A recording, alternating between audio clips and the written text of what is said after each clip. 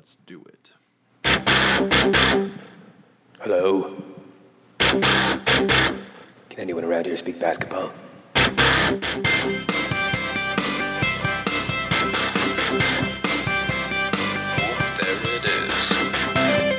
It's the Confederacy of Dunks with Kevin Dowse and Freddie Rivas. I didn't plan that. No, it just came out. Yeah, it was like someone had my man parts in a vice. Well, I mean, it's noon, more energy. Yeah, it's noon. Yeah. Ouch. Yeah, if I haven't someone, had breakfast yet. I've just had 2 coffees, guys. So same here. If somebody had my man parts in a vice, I'd be I wouldn't make a sound, first of all. Second of all, I'd be like dialing 911. You know what I mean? I'd be so fucking scared for my life. What would you say to a 911 dispatcher? I have my genitals in a vice. Yeah, it would Take be it out of the vice. it would be an absolute nightmare. I'm Freddie. I'm Kevin. And I'm Matt Duncan. Welcome to the Confederacy of Dunks basketball podcast. Thanks for joining us in the off season, everybody. Yeah, we got. I Back in got. the fun house. I made up a fun game. I hope it's not too stupid and it's kind of cool. We're gonna get to it, but first we're gonna intro our special guest. I believe it's his second time on the podcast. Might be his third. I think it's the third. It's the third. Yep. Well, give it up for Matthew McCready. Hey, it's good to be back. Good to be back. Good to be back. Chronicles of Riddick. Chronicles of Riddick. Which reminds me, happy birthday, Vin Diesel. He's 50 years old today. Hey, look at that. Congratulations. He's Wait, Did you actually just have that queued up? I saw it today on like IMDb. It's like, 50. There you go. Wow. Okay. I'm just picturing you waking up at 9 a.m. Yeah. scouring IMDb I go right to the birthdays. Yeah. in case it comes up. How you doing, Matt? I feel great. Yeah, it is early, and I am a night owl, and I work evenings. So, Oh, dear. bad. Never mind. I'm backtracking. I'm very bad right now. We've done a No. terrible thing having Matt out at this hour. and we are basically in Etobicoke, and Matt lives on the East End. So Yes, thank it took you very a long much. time. And Yeah. it's very sunny today too, and it's a long walk from the subway to get here.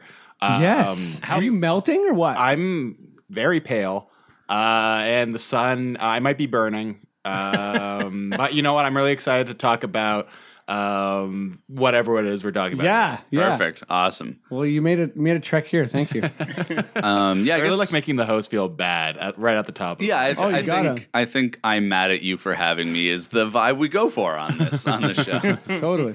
I'm mad about you. Tell me why. Paul Riley. Real quick, this happened last week, but we didn't tape then, so we're going to talk about it now. Got some Raptors moves that happened. Can't wait to hear you guys talk about this. Oh, dear. Can you please do that during all the intros? Like pretend to be an audience member Yeah. that's just A little bit stressed. easily entertained. What are they going to say? Yeah, that music was the sound of Corey Joseph and Damari Carroll strutting out of town. Yeah, that's it. I think one will be more missed than the other. I think Yes, that's I think a so. fair assessment. I think that's pretty fair. Corey Joseph delivering a very nice Instagram post thanking the city of Toronto, saying it'll always be home. Yeah. It was a dream.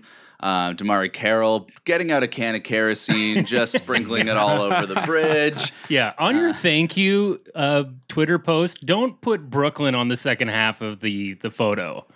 Yeah. That was his first error. That was Let's just Ooh, okay. say Can you goodbye explain this? Just because Yeah. I actually Okay. didn't see that either. Go for it. Oh, okay. Well, just so like Damari Carroll, when he posted like his thank you to Toronto, half the photo was like of the Toronto fans, and then the second half was of Brooklyn. Just the city, not the fans. Just I think the fans.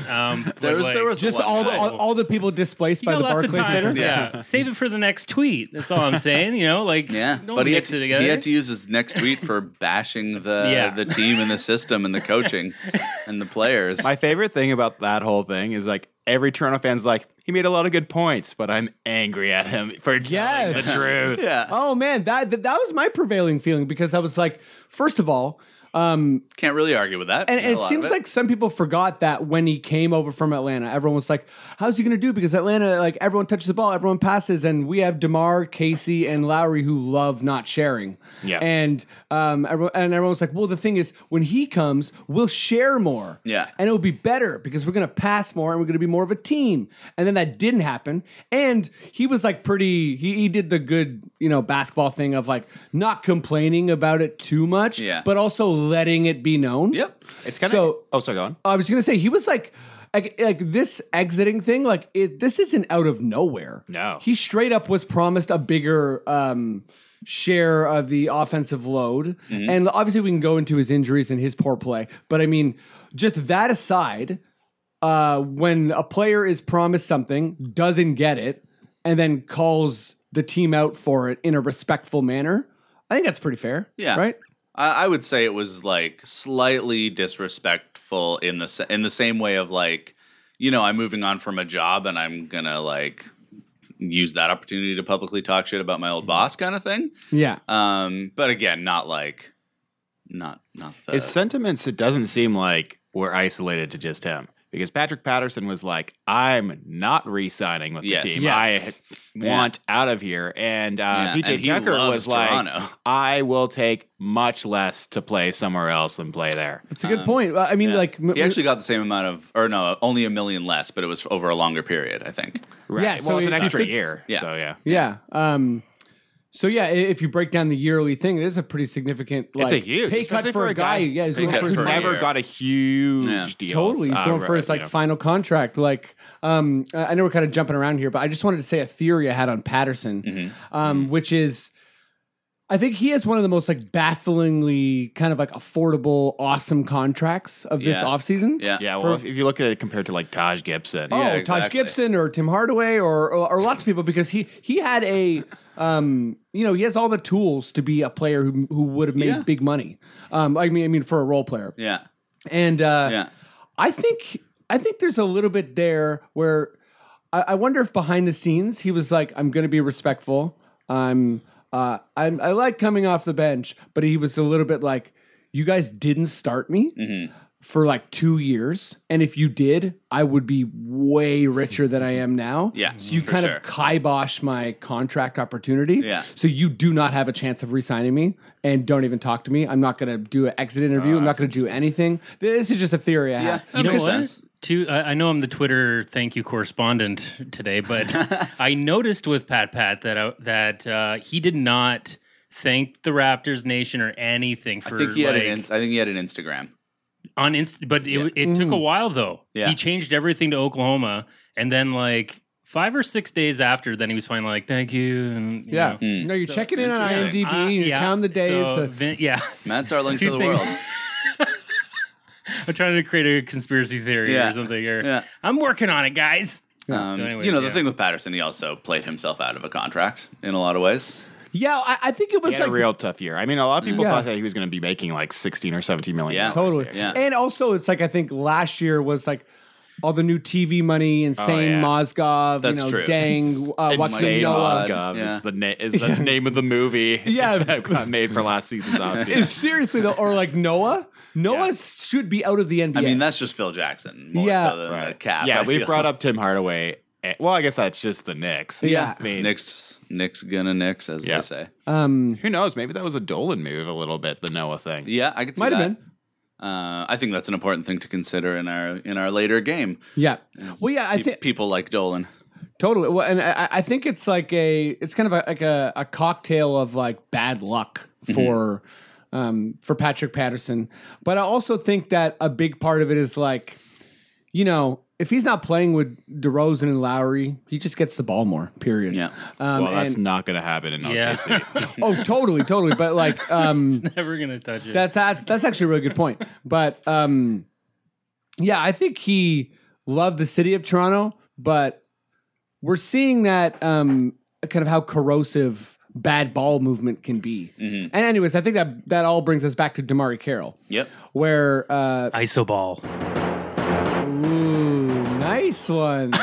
That's You're the waiting on sound that. of DeMar just dribbling Yes. by Yeah, himself. Yeah, well, like I think it's it's fun to be part of like a winning culture, but Yeah, it's also You know- fun to get to play.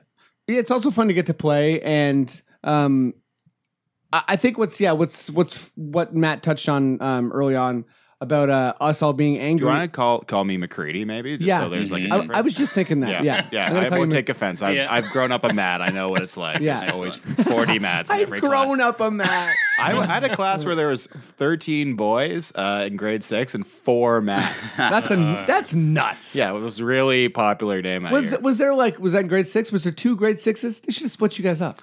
There were 2 grade 6s, but they did not split us up. Yeah. Whitby, you know what it's like. Oh yeah. Whitby. Yeah. Oh, we never talked about this. Because I went to high school. in We Whitby. both lived in Yeah. Whitby at some point. I lived Yeah. in Ajax. I've got the whole crossover. Durham, town baby. thing. Durham. Let's do it. Sorry. Real sidetrack. Sorry, Real engineer Matt Etobicoke over there.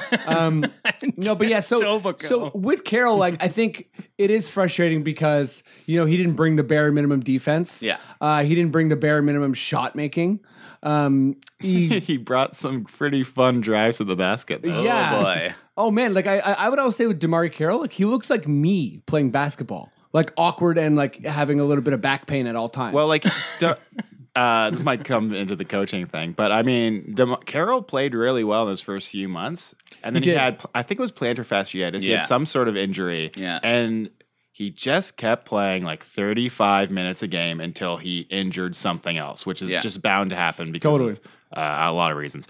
And then he was just never the same after that. Yeah, pretty much. And he's at that. And I know I've heard Scuttlebutt through a lot of different podcasts and such that Atlanta was very worried about how he was going to age and his body in general when Toronto wow. signed him. Interesting. So to just like keep because they roll- offered him a contract, just not as much. Yeah. So that's interesting. but like for the Raptors to just keep rolling the dice with him and hoping that he wouldn't get injured was it's the Raptor way. Yeah. Yeah, I started noticing. I mean, like, not to do a whole nother sidetrack, and we've talked about this, so we don't have to go for it. But I But we're started. gonna go for it. I started noticing the Raptors training stuff around Amir.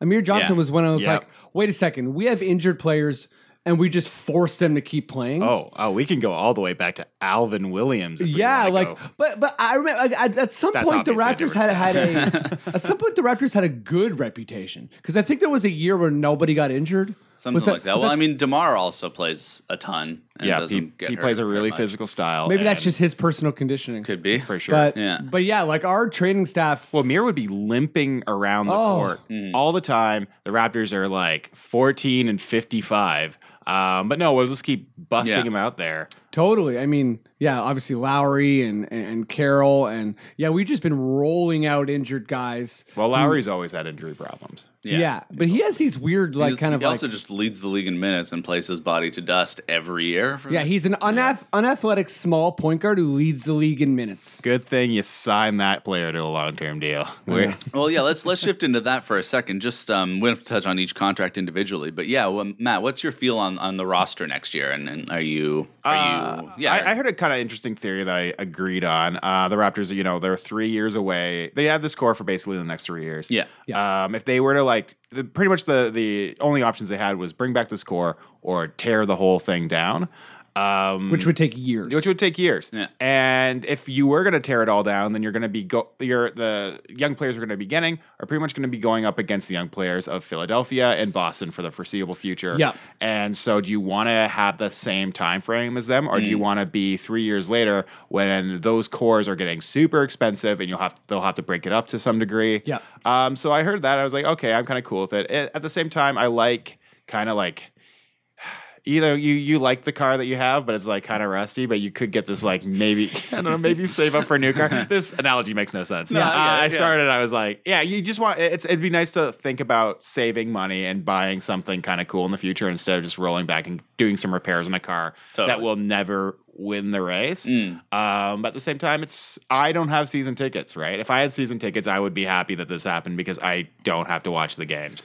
Yeah, I do have season tickets, and I'm very, very happy this happened. I was just listening to a podcast with, I think it was the Ion Basketball podcast with James Herbert, the Raptors kind of correspondent for them, and he made a point I've heard a couple times, which is like you can like it's only happened a couple times ever in NBA history where multiple free agents like big time free agents, have joined a franchise in 1 year. For the most part, it's piece by piece. It's Harden, which opens you up to get Howard, which didn't work, but then opens you up to get Paul. So if you think about even like OKC, it's like, oh yeah, they got Paul George. That's so dumb. He's going to leave or whatever. It's like, or it's some weird magical stroke where he doesn't leave because he looks at Alonzo Ball and he's like, no, I'm not playing with him. I want to play with Westbrook. And we won 60 games this year. And guess what? Wall, or not Wall, but like some big free agent wants to join OKC. And I think like a lot of like big time assembling of like really good teams is piece by piece by piece. So that's why I think staying relevant is really important. Like you just need to be in that, especially for a franchise like the Raptors, where you're never ever going to have some offseason where it's like, oh my God, LeBron and Chris Paul are coming here. They're assembling all their friends and the banana boat's happening in Toronto. It's like, that's not how Toronto works. So I think staying relevant is huge. Yeah. I pictured them, just at like the flooded island on a banana boat, and it was just hilarious. That's hilarious. Poor Chris Bosh.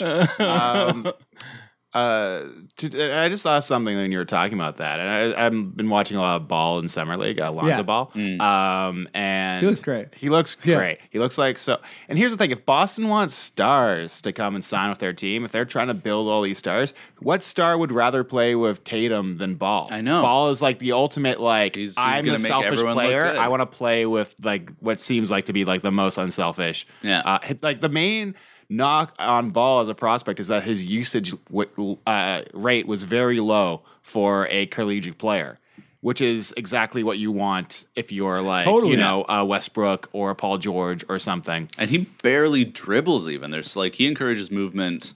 Like, if you want a guy who's going to create a culture, that's like such a good place to start. He looks fantastic. Like I haven't, admittedly, I've probably only watched like, a couple different like of those 9-minute condensed highlights for. Oh yeah, where you see none of the ghastly turnovers. Yeah, exactly. He's not very good at dribbling. But like I would say like Ball looks like the number 1 pick.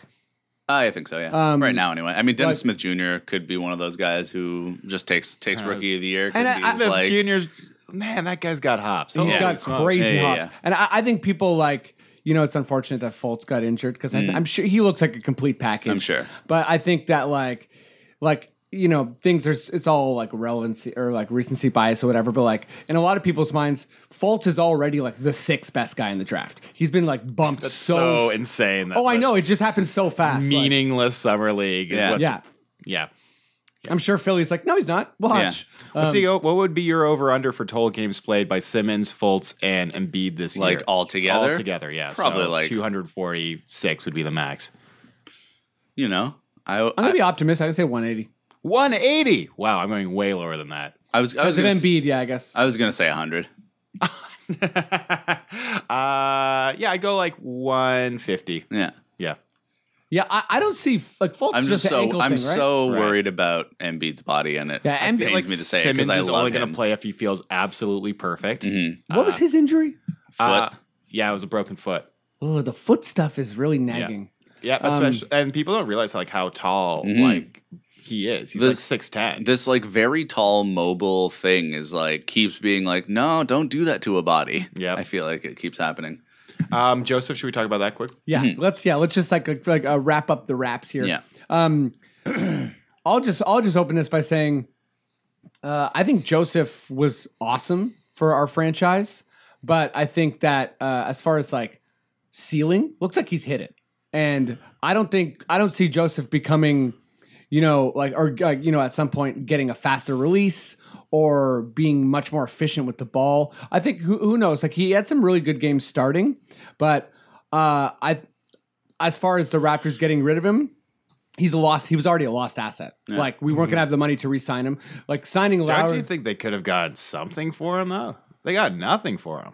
Well, we got Miles. They essentially got CJ Miles. The organization of the deal was structured differently because of cap space, but it was essentially, I think, a Miles for Joseph trade. Well, I think you can even kind of like pan out further. I think it was basically Carroll and Joseph for Miles, Hamilton.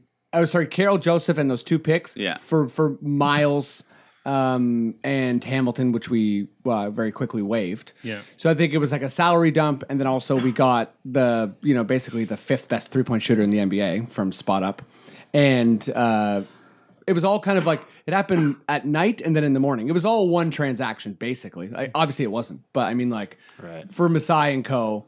I just heard different takes where people have said like, why couldn't the Raptor, like even like the Dunked On guys who seem very in tune with the cap and legal ramifications of things are questioning. Everyone should listen to that podcast, by the way. It's very good. If you ever want to understand how the money works in the NBA, those guys are amazing. And they are confused why the Raptors, like maybe they did and maybe there's no market for it, but for a person who's like clearly at least above average backup point guard, for sure, for $7 million 1 year, like a second round pick, a couple second rounders, a late first seems possible.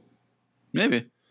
But okay, I guess what I'm confused about, it didn't Miles do a sign and trade? No.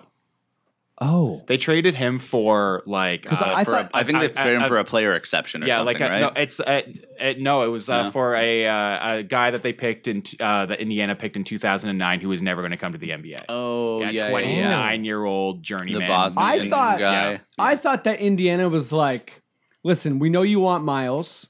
But I mean, they have nothing to do with Miles. Miles is an unrestricted free agent, so they could just.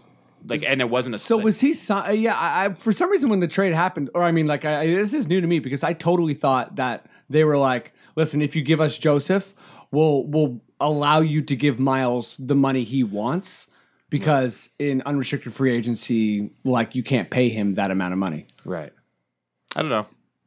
No, I might just be wrong. Well, then otherwise I'm with you, and the trade makes no sense. There was because it's like it was essentially the trade allowed the Miles signing to happen. So in essence, it was Joseph for Miles, but I think that it was like an agreed upon thing. But I think the way it was arranged also changed like 3 different times the reporting of it. Right. So maybe it just like was originally a sign and trade, but then it fell apart, and they're like, okay, well we'll send you Joseph anyways. Yeah. Which is weird because I feel like they could have thrown Joseph in to the Brooklyn thing and at least saved a second round pick. Yeah. You know what I mean? Or something. You know what I mean? Yeah. Like, although that second round pick is hilarious because we got it for Jeff Weltman. That's right. Yeah. So that's we got it for an assistant GM. When Weltman went such to an excess pick, it's insane. Yeah. Yeah. Yeah. He was the GM at the time. And right.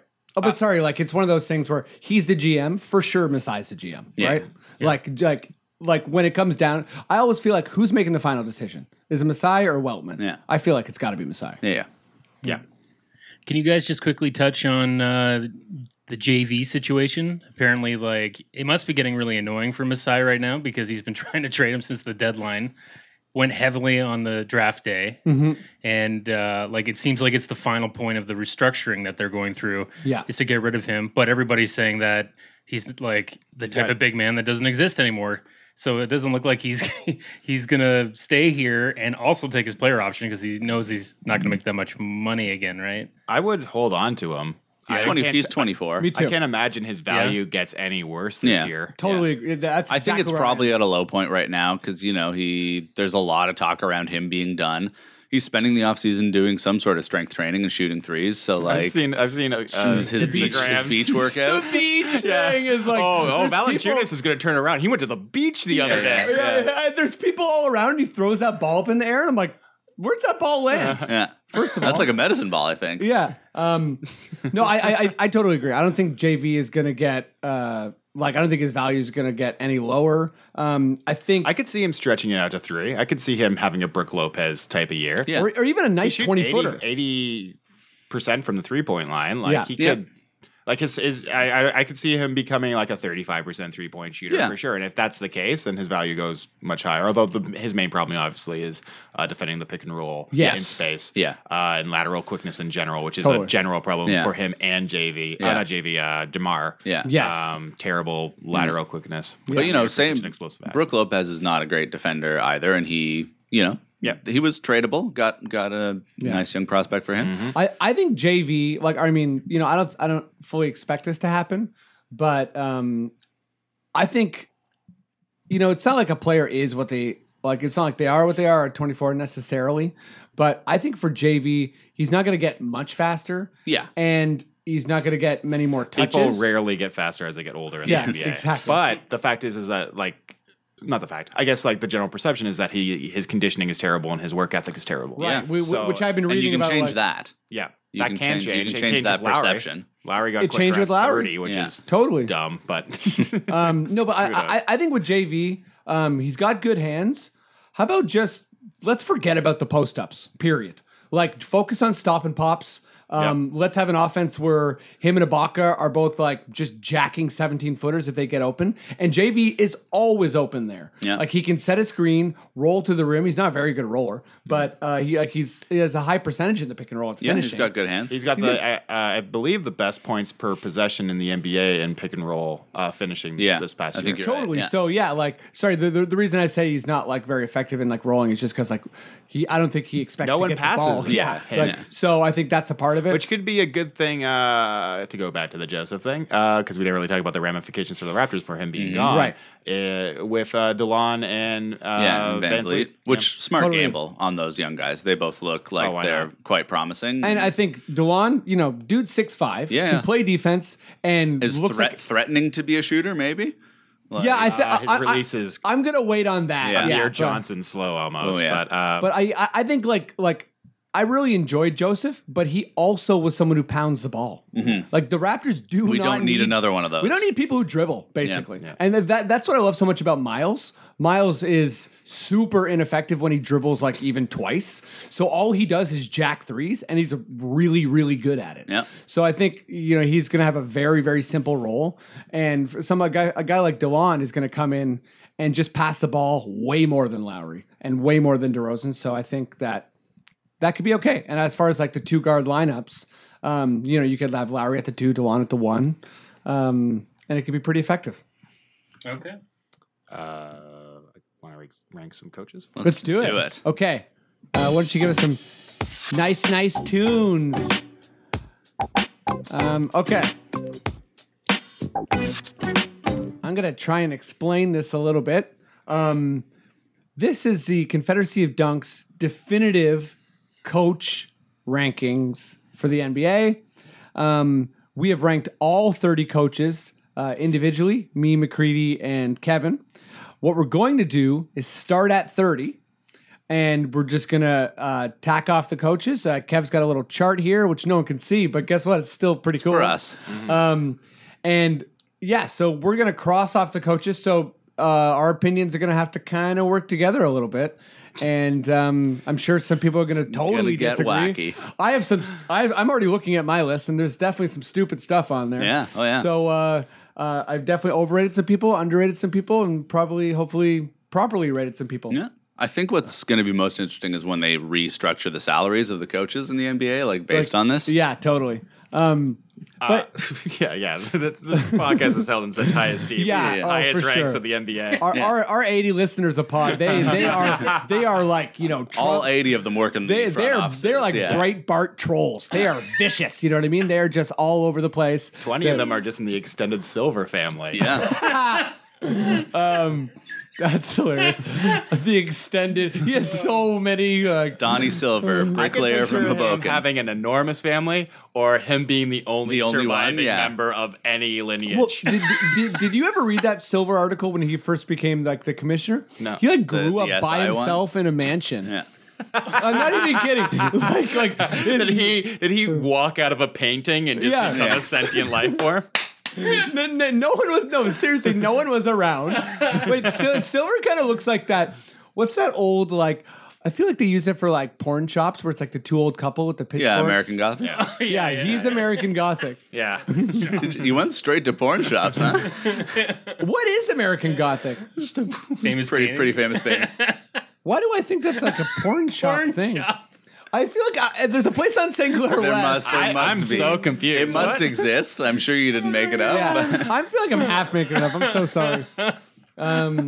Anyways, you guys want to hear Frank's? Wait, what happened? Okay. Let's just start at American Gothic. Okay. So we all know what that is. Yes, right? of course. I'm just wondering don't where really the know what where, that is. where the connection to porn shop is. There is a porn shop at St. Clair and Bathurst, like kind of like where that Timmy's is, just west on Bathurst, and it's like XXX, come in, have some porn, like that type of thing. As you do. And there's a picture of the American Gothic, like that image, Okay. Farmer on couple. the front of the porn shop. And That's it's so like, weird. It's like XXX, weird. and I would always pass it and be like, "Oh, I guess they maybe." The classic porn, American Gothic. Basically, or I kind of thought like, hey, maybe there's like a porn, starring the like. Dude, there's like a Seinfeld. You know what I mean? There's a porn for everything. So I feel like a porn for classic paintings. Yes. Four dogs playing poker. I'm sure there's on the Scream. There's probably a Monet, painting. Like, what's going on? Starry Night. No one Yeah. can make out the Monet. There's gotta porn. be. It's just, Anyways, That's the Scribble channel. Scrambled, yeah. The Scrambled porn. That's of a different time. We're dating ourselves. but yeah, I think Whatever. Durham region, 1998. I think we got our raving silver fans revved up for Yes. this coach ranking. Should we talk about our different criteria? Let's do it. Yeah. Who wants to go first? Go for it, Matt. Okay, because I don't follow everyone's playbook. I don't know Sure. everyone's timeout schemes. This is Totally. we all agree this is like relatively silly. Yeah, we're fans. We're fans. We're ranking them, whatever. So I decided to try to go with something that I know a little bit more about, something a little bit more tangible. So my ranking is based only on player development. Nice. Nice. How these players reviewed before and how they reviewed after going through this coach's system. Cool.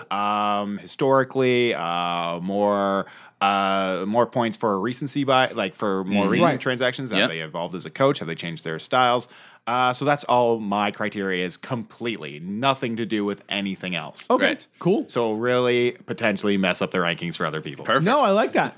I placed quite heavy weight on playoff strategizing. So also falling into some Completely recency bias there, and also I'm kind of ignoring maybe like older than 5 years ago, let's say. Yeah.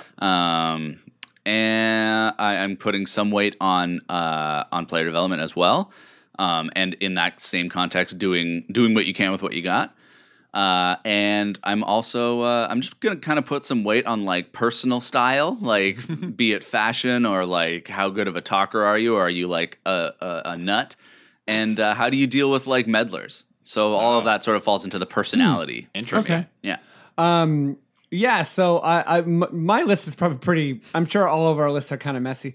I think mine's probably messy because I probably had too much criteria. Okay. I was trying to think about player development. I was trying to think about like the situation. A couple like little rules I made for myself is I don't punish any coach for having great players. Right. That's not something I makes believe sense. in. That's not something I think has ever really made sense to Yep. me.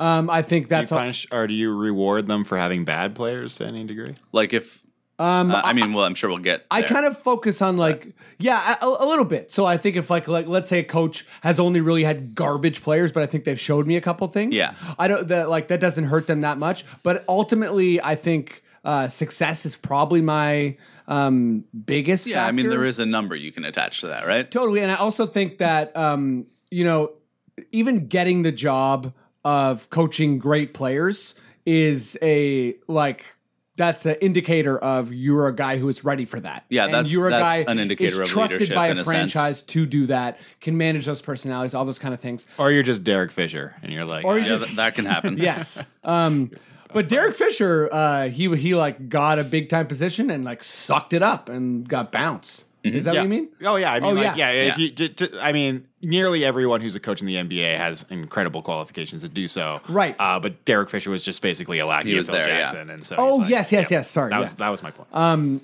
But and also a big thing for me is I don't want to take away from the guys who've only coached one team, but I feel like you can really learn a lot about a coach that's coached in multiple places or through multiple like eras. Right. So I feel like if a coach had a lot of success somewhere, then moved somewhere else and didn't have success, that hurt them a bit for me.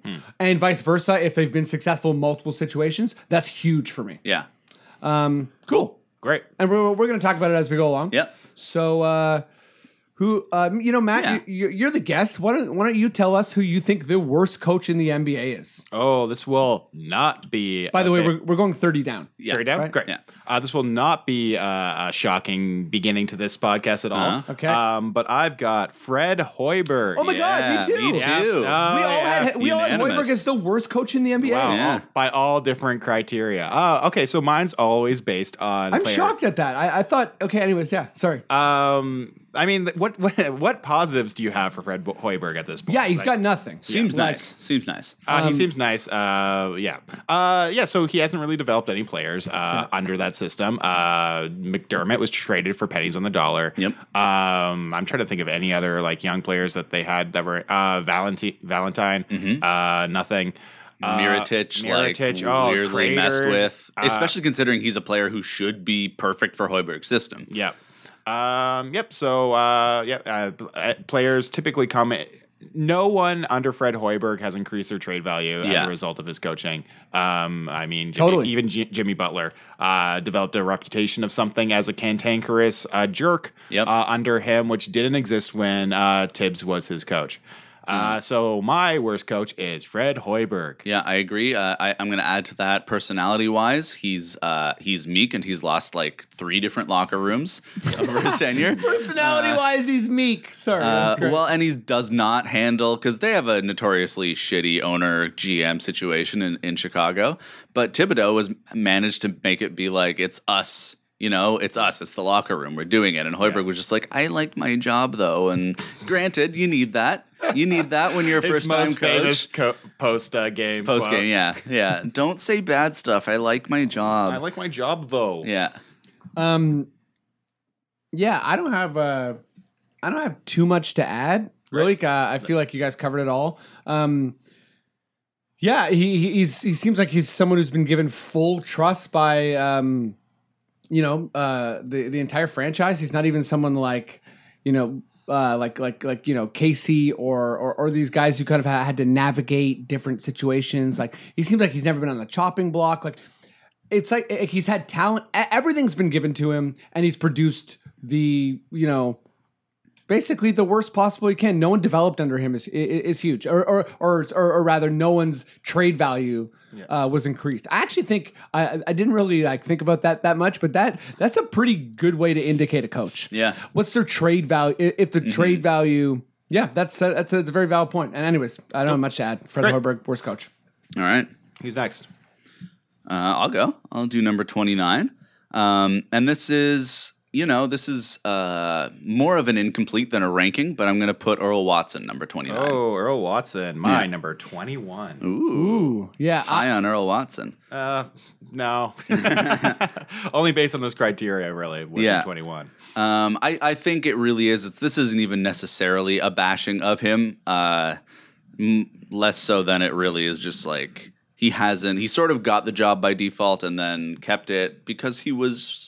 seemed like he had gained the trust of his players, but no one's exploded under him, I would say. Well, Devin Booker, I guess, but he's still developing as a coach.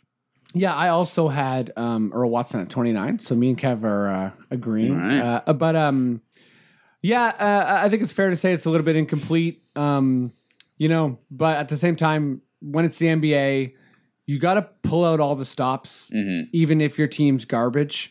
And, we'll get to other coaches a little bit later who've also kind of had nothing, but still shown something. Yeah. Brooklyn really has nothing. But I still think that, I know I'm adding this in after the fact, but as far as trade value, I don't know that Earl Watson hurt Brook Lopez's trade value. I actually think he Earl Watson's Phoenix coach. Whoops. Why was I thinking Brooklyn? You guys should have stopped me a long time ago. It all still applied up until you said Brook until you Lopez. said until you said Brook Lopez. That's hilarious.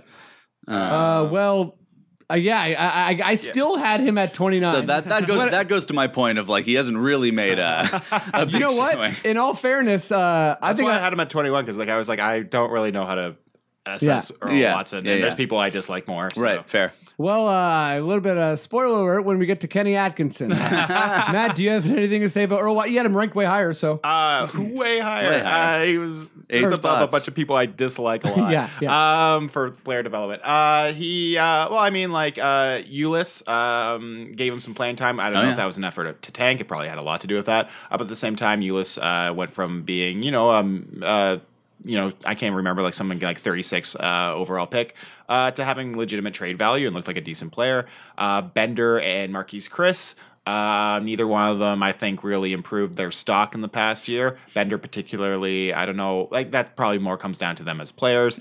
Chris looks like he's a little bit lost, both basketball IQ on the offensive and defensive end.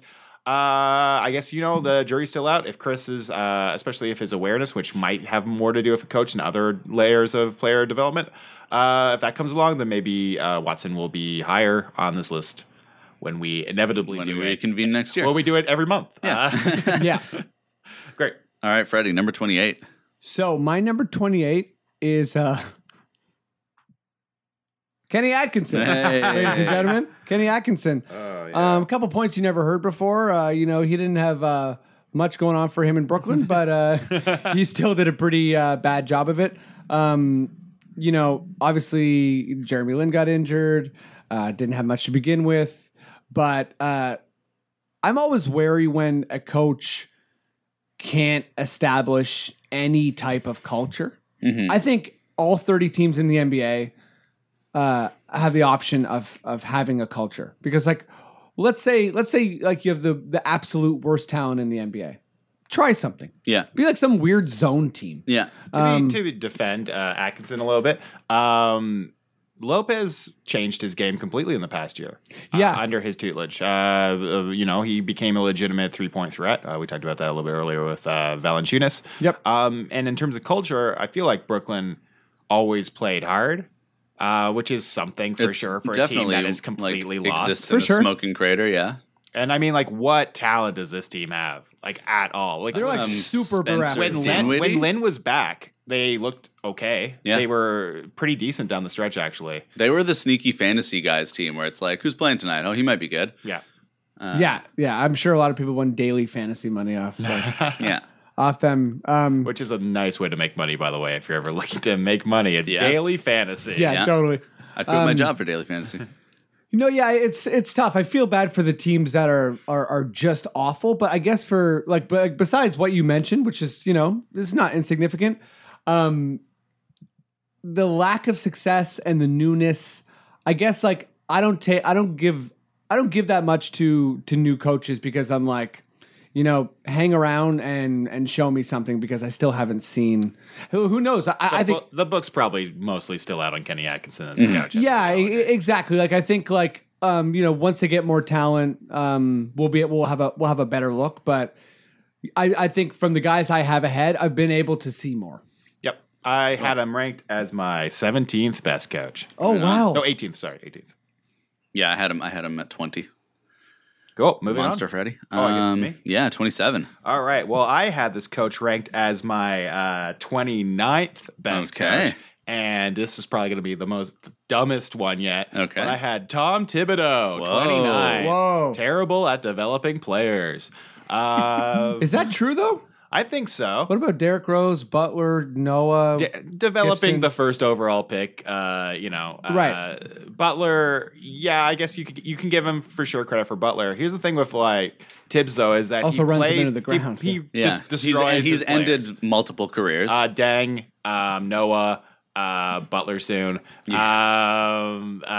Wiggins played the most minutes in the league last year, which is probably not a good thing to do to your 21-year-old selling. I remember Butch Carter after he quit as Raptors coach, and Lenny Wilkins took over and also ran Vince Carter into the ground. His quote was something along the lines of you don't put your stallions in a marathon, which I feel like if I was a Minnesota fan, I would be very wary of him playing both Wiggins and Towns into a catastrophic injury, which happened to Levine as well, but who knows if that was related to that. So that's why I have Tom Thibodeau has the 29th, but I guess by our 27th. 27th worst coach in the league. I had him as the number 6 coach. Number 6. I had him in like the 15-14 range. I actually loosely put mine in ranges so that I could adapt.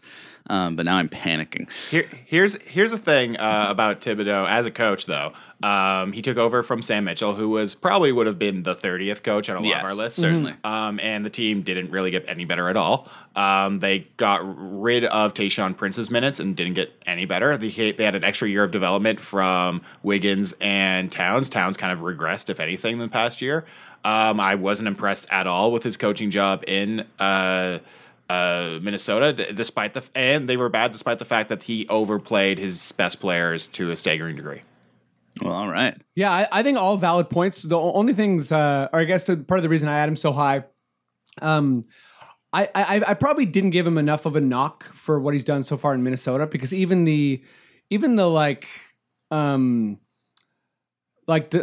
that the way the trade rumors for Rubio were handled and a lot of different stuff, it does seem like he's one of those coaches who's like maybe done being like a progressive thinking coach. Yeah, he certainly seems like a curmudgeon kind of guy now.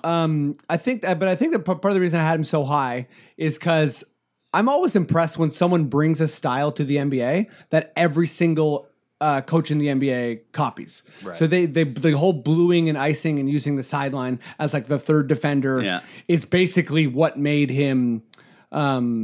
It's like that's how the Celtics won the championship when Doc Rivers was the head coach. He also brought Chicago to to a pretty high level. Yep, for sure. I think he's a tough coach to evaluate because I think there's lots of good, lots of bad. But yeah, like ruining players' careers. Deng is another guy who basically was like run to the ground by Thibodeau. But also having get a spinal tap and go back in the game. Yeah, seriously. Yeah. No, it's bad. But even the fact that like his assistant, and maybe I'm giving too much credit for like assistant work, but his assistant Greer, who was taught under like the Thibodeauian style, when he came to the Raptors, that's the best use of JV I've ever seen. Right. As far as like when we started implementing some of his stuff. But anyways, that's why I had him so high. This list is kind of fun though, because he's off the list. He's off the list now. All right. So do you have anything? Any Thibodeau? No, I think you pretty much covered it all. So my number 26 is.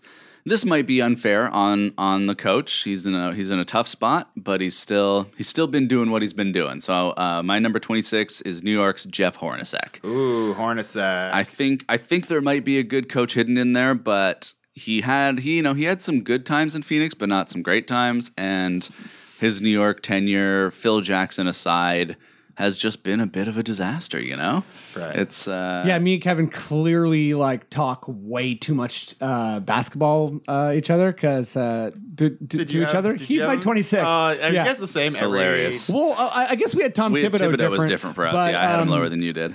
But yeah, I thought super tough situation. Right. All the sympathy in the world for the guy. But out of all the teams that are like bottom feeders, he, I think, had like by far the most talent. Yes, he certainly had a lot of good players. To do so little with Kristaps is a massive indictment on any coach. Melo, I think, is way less of a locker room cantankerous guy than he's. I think Melo is one of those guys who, for sure, isn't the perfect personality type of guy. But at the same time, I think he's been doing pretty well considering how much shit's being talked about him by his own management. D'Antoni out of town. True. Yes, for sure. Yeah. Destroyed Lynn. Which kind of makes the Houston thing pretty interesting because for all the like, Melo's going to Houston, like D'Antoni talked a lot of shit about Melo, and it's all like correct stuff. And if there's one thing that D'Antoni's proven is that he's an excellent coach of super teams of middling defensive quality. Yeah. Oh, The Lakers was the only stop on D'Antoni's resume that was a complete disaster. Yeah. Yeah, but that had more to do with everyone's back breaking. And I'm sure we'll get to D'Antoni, but you want to know what's interesting about him is like I remember when he was with the Lakers and he's like, Gasol's got to shoot the three, all this kind of stuff. Everyone's like, you're crazy. Oh yeah, you look back at it, it's like you see Gasol now. It's like he literally just started. He basically gave Pau Gasol like a couple extra years to his career by making him change his game. Although it's like I think the season where that happened just looks so ugly. Yeah. But also, I probably like am lower on Kobe than like most basketball fans. Oh, not me. Well, yeah, exactly. Like so, but I think like awfulness of who he is aside, I think there's so much negativity of Kobe on the basketball court that he's got to be like the coach nightmare. Yeah, certainly. For most people, he's like, you know, everyone says like coaching the star who's falling apart is the hardest thing to do in the NBA. He's the biggest example of that. Yeah. Just swinging back to Hornacek, because we went way far away. We did. That was great. No, I love it. Hornacek. Yeah. So he's worked for probably the two worst owners or organizations in the league. Sarver and Phoenix is a nightmare. Yep. They had a good thing going a few years ago, and then they're like, let's add a third point guard, even though we can't possibly play our three most like Bledsoe, Dragic, and Thomas all at the same time. And then let's trade a very valuable pick for another point guard. Yeah. So Just insane. really stupid organization. And then I can't judge him based on what happened in New York this year, just because of Phil Jackson demanding that they play at the triangle, and just how stupid that whole organization is. And I feel like the Carmelo being a problem in the locker room comes more from the higher ups in that organization, right? Than I don't think that was a Hornacek problem. Right. I had him ranked, I think 23rd. Okay. Yeah. Cool. So yeah, it's like within the range. Around the right range. Everybody. Yeah. Freddie. I was just saying. Well, close it up on Hornacek. Yeah. One last point on Hornacek is this is probably like totally unfair of me. But I think that Hornacek should have calculated the fact that Phil Jackson had that disaster with Derek Fisher and been like, guess what? I am not doing the triangle. Fire me. Yeah. And then I think that if he got fired from that situation, people would be like, oh, wow, you're a man of principle. That said, I have no idea. Like I would be like, what kind of triangle do you want, Phil? I feel like NBA politics are like, do what your boss says. Yeah. So it's unfair. Funny that like your biggest critique for him as a coach is that he didn't demand to be fired. Basically. Well, I think like it sucks for his legacy that he has his disaster year. Yeah. Right. And for a newish coach who, you know, I think did okay in Phoenix. Yeah. That's a big blow. Yeah. Great. Okay. All right. Next up at 25, I have I guess this is all similar in the 20 in the late 20s range. Or at least for me and Kevin's criteria, because like it's like you haven't seen that much. But I have David Fizdale. I think he's busy. I think he's really clever. I think a lot of his clout comes from being an assistant in Miami, which is great. But I definitely think it is a transition to be head coach. I thought he did fine with Memphis, but I didn't think he made them better than they were. I'm sure a lot of that's personnel, but I don't think. I remember when Dave Yeager was with Memphis. I felt like I was seeing some stuff where I was like, okay, this guy's got he's got some stuff going on. And anyways, I think this might be unfair, but I just didn't really see. Or I don't feel like he gave them any extra advantage. Yeah, I had him a bit higher. It's interesting to me because I feel like the GM in Memphis was kind of like leaning away from grit and grind, which is interesting because it's their identity, but it's also it's like Randolph's just getting older, and Randolph's getting older. Yeah, exactly. So Tony Allen too, he's on the free agency market. I don't even think anybody wants him. No one's going after him. So, and they got the broken bones of Chandler Parsons. Oh wow, yeah, totally. And it's I feel like he just kind of got there, and they were like, I don't know, do what you want. So that's sort of I think there might be like where did you guys have Fizdale? I had him 13th. Okay. And I also probably would have had him a lot higher on that list as well. I think he did a really good job in Memphis last year. I felt Memphis was going to be pretty bad last year. Yeah. But he kept them pretty in the playoff on the entire year. They were in the playoffs. They just don't have the high-end talent. I think Gasol had a really good and different offensive year. I think he definitely added the 3. That's true. So I don't know. I thought it was pretty good. Yeah. I don't have too many strong opinions on Fizdale. Yeah, same.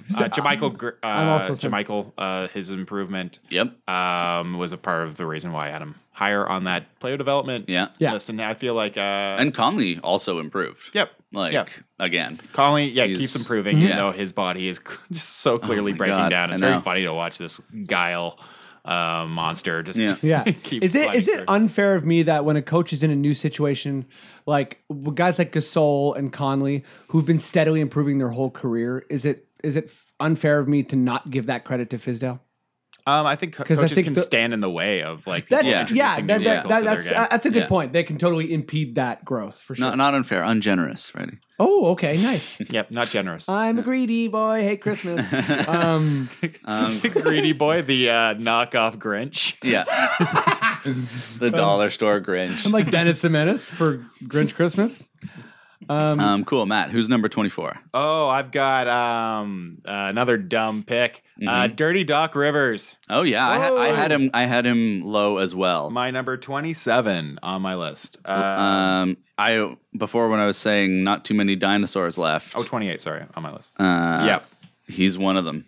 Yeah, I mean, as a coach, he's obviously got a lot of like good points in terms of like being able to communicate with his players. I think typically people like him. I don't know. Apparently Chris Paul and stuff, but Chris Paul doesn't seem like the easiest guy to coach either. Yeah.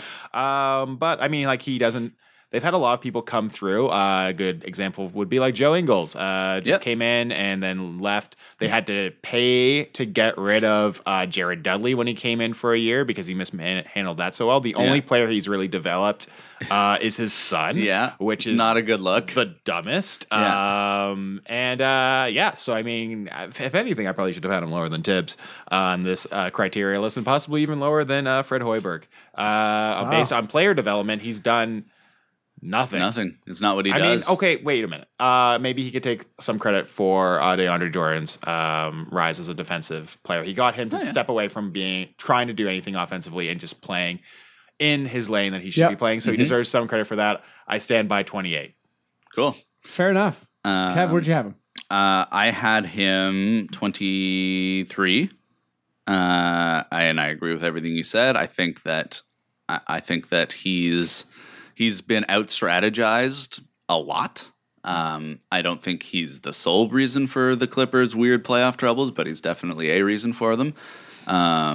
I think that he had a great situation in Boston. I think that Dwayne Casey in Boston would have done a similar thing with Garnett and Ray Allen and Paul Pierce. Well, you know what I Garnett mean? at that point was just like He was just coaching monster. the team. Yeah. Yes. He was. Yeah. That's a good point. Yeah. And Ray Allen was the perfect accent. Those players were all in the perfect position to win. Yeah. It'll be interesting to see how he does this year because he went from having Garnett to having Chris Paul. So you have these two people who are basically running your For culture. sure. Yeah. I love seeing when a coach gets like stripped of some talent. Yeah. Yeah. Because I think that's a big indicator. Because it's a weird team now. It's It a is. weird, Totally. very different team. Yeah. They have Gallinari, Patrick Beverly. I actually think they could, Bill Simmons like Ewing theory, where it's like if a team loses their star player, could they still be like good? Yeah. Or I think the Jung theory is better. did they get better? Yeah. Oh, sorry. That's what I meant. Yeah, and I think that with kind of Chris Paul's overbearing personality, like it's hard to think that they would get better without Chris Paul because he's so good. But they're in place to maybe impress some people a little bit. Obviously, the West is insane.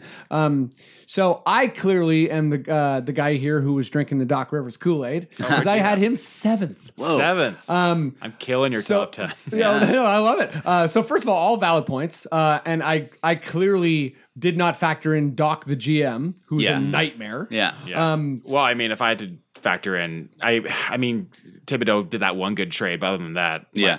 I can't imagine anyone else was going to offer Taj Gibson more than $5 million. Oh, my God. Oh no, yeah, the That's insane. Thibodeau bringing back the Bulls guys. The Minnesota thing, I think I probably I didn't take Thibodeau down enough for it. Yeah. I kept just thinking about how he he like kind of like brought that type of trapping to the NBA. True. But Yeah, Rivers.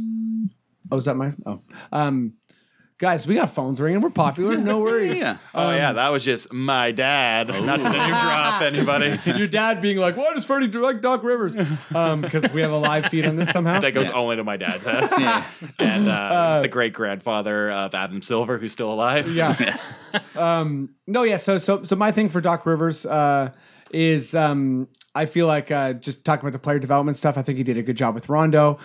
He kind of like with Tony Allen. That's fair. He made Tony Allen. Tony Allen came in as a rookie and won a championship with Celtics. But didn't Tony Allen really become a thing in Memphis? Yeah. I think he did, but I think he was still like a vital part of that kind of Celtics thing. Big baby. Big baby. Big baby for sure. No, and I just give huge points to a championship. Right. So if you have won a championship as a coach, I think you're like That's true. There's like 8 guys. There should be who've a done portion that of you in the that's NBA. unassailable.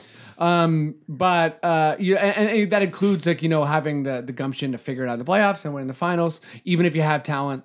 And I think I was just so impressed by everyone on the floor who beat that San Antonio Spurs team in that amazing 7-game series.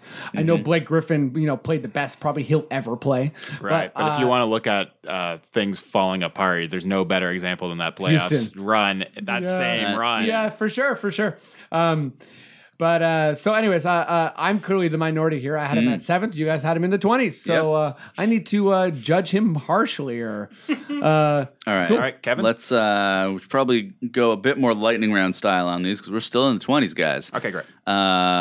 So 23. Had him higher maybe a few years ago, but recently, no sir. Frank Vogel. Whoa, Vogues. Love him. Think he's got something going on in there, but man, if he's not an example of failing to adjust. He got outcoached by Casey, which is not a good thing in my books.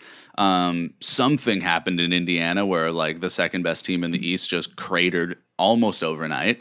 And he hasn't really done anything in Orlando in his time there. Granted, his roster's been a bit messy, but he's had some talent and couldn't get it together. Okay, so I'm going to disagree with a couple things there. I had him like 8th. I think he's been insanely good at player development. I think he did outcoach Casey in that first series because he had way less talent, and that should have been like a 5-game series. And I think he shut down DeRozan, shut down Lowry. I think we squeaked that out because Norm Powell was like, "Oh, why is everyone afraid?" I'm not afraid, but I think that I think the Orlando thing. It's not looking good, but I think that I'm waiting a bit. The fact that he built a powerhouse team around kind of like late round picks, and from Paul George, which he developed. Yeah, and I think Paul George's development helped a lot by him growing 2 or 3 inches after he already was totally drafted. no. I mean, like it's always a fine line. Like what's a player's work ethic? Right. Like how much do they do themselves? But as far as like raising guys, it's like basically everyone on that team who wasn't David West was a product of Vogel, and that's Granger, George. Actually, sorry, not George Hill, but Lance Stevenson. You kind of go down the list, and he turned a guy. I think that Indiana team was always way better than it should have been.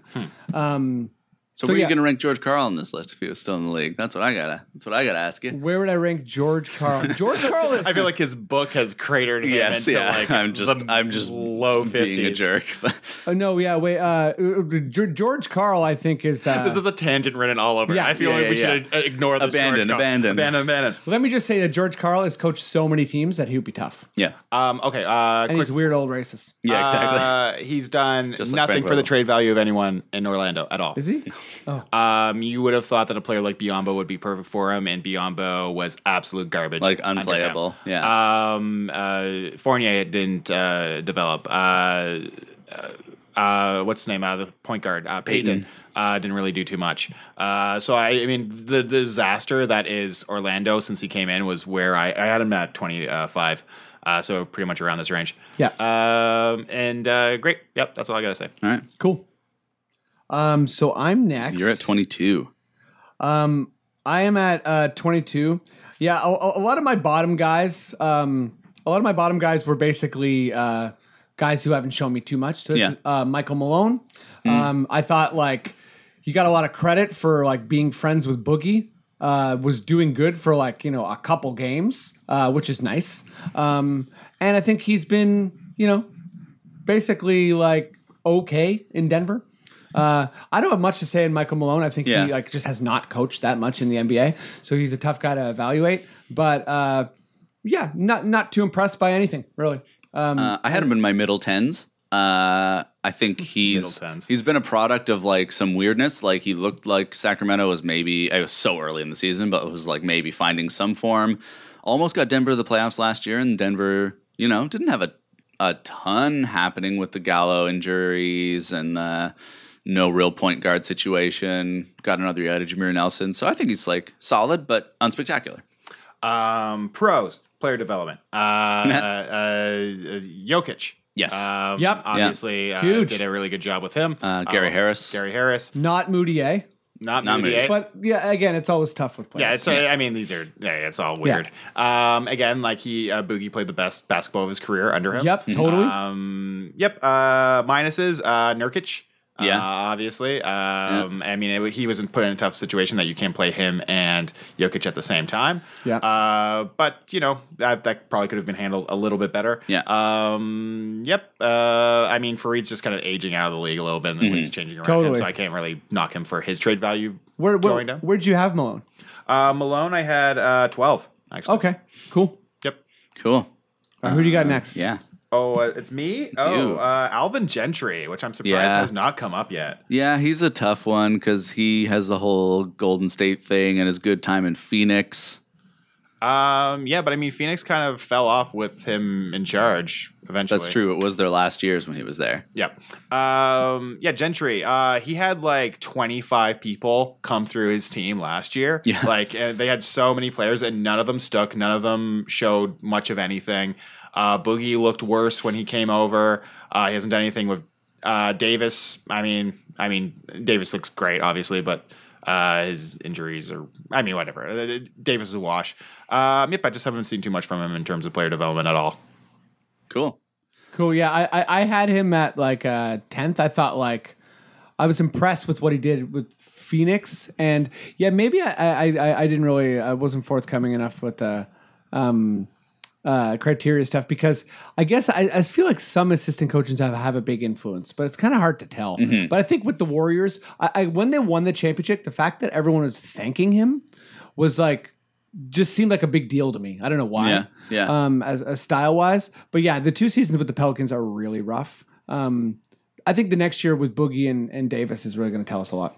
Yep. Cool. This I had a couple sort of in this range where I was like debating how to rank this. I'm gonna just throw Nate McMillan under the bus real quick. Oh, good. Because he's had some success, with Portland in the past. Did not have very much success in Indiana. Just kind of, it was a weird transitional year. He didn't have a ton of players around, but he also lost some Paul George, essentially, it was on his watch. So there you go. Yep. I don't give a shit about Nate McMillan. I have nothing to say about him. Great. I'm basically the same with Nate McMillan. Yeah. I think you covered all the points. I had him like roughly in the same area. I'm kind of losing track of who I had. Well, that's part of the fun. Yeah, exactly. It's going to get messy. Dwayne Casey's going to end up number 1 somehow. So my next guy is Billy Donovan. Yeah. I think Billy Donovan, I think he's just like super average. I think he did a great job by almost beating the Warriors.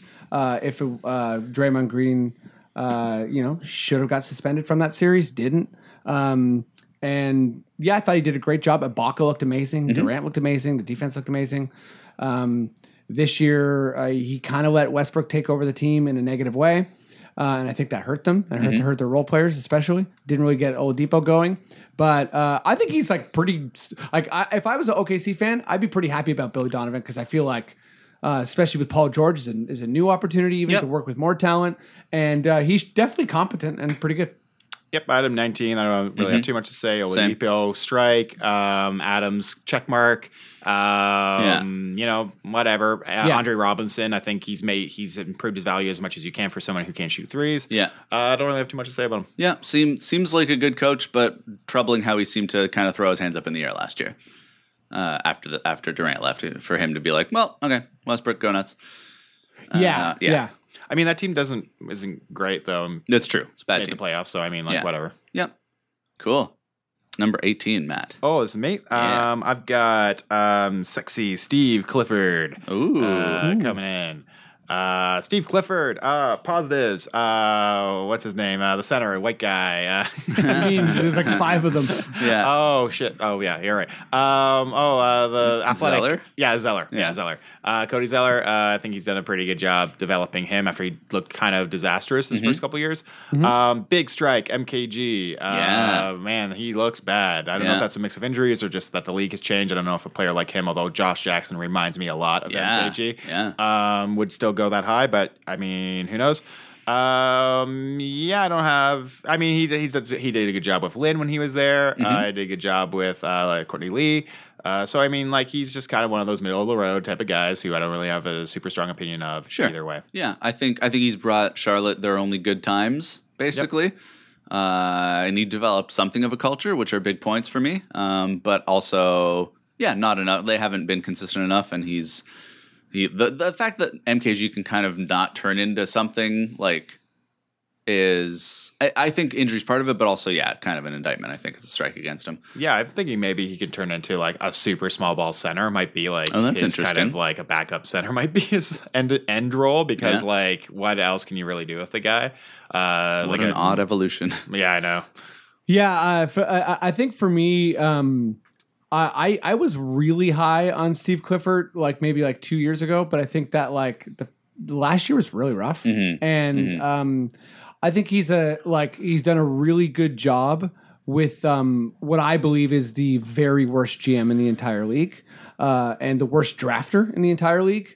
Michael Jordan. I think he's just an absolute fire. Has not had a good time. Running a franchise, I think, is just nonstop shooting himself in the foot, drafting bad players.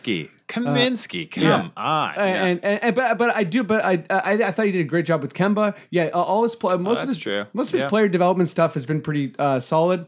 And I think he's kind of like outcoached his situation. Yeah, but the last year was rough. I don't even really know what happened, especially with Batum. Yeah, it seemed like everything was like. It seemed like they were supposed to be a playoff team. Yeah, oh for sure. I don't know what happened to Charlotte last year.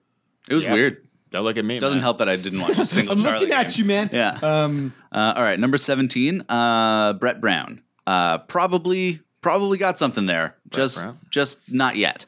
Just hasn't shown it yet. Hasn't done anything yet. That was a real fun 30 games last year when Embiid was in there.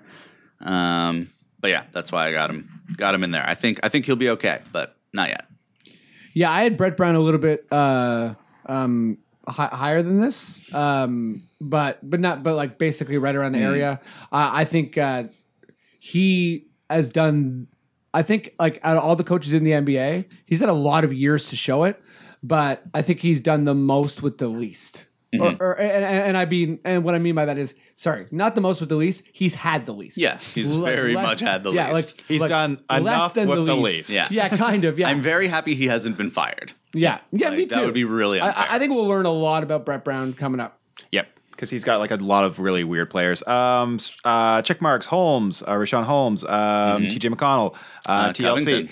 Covington. He's got negatives. Yep. I don't know if you can really blame him for this, but Okafor has been a pretty big disaster. Yes, totally. And I feel like he at least didn't get in the way of Embiid, although anyone could coach him. Yeah, totally.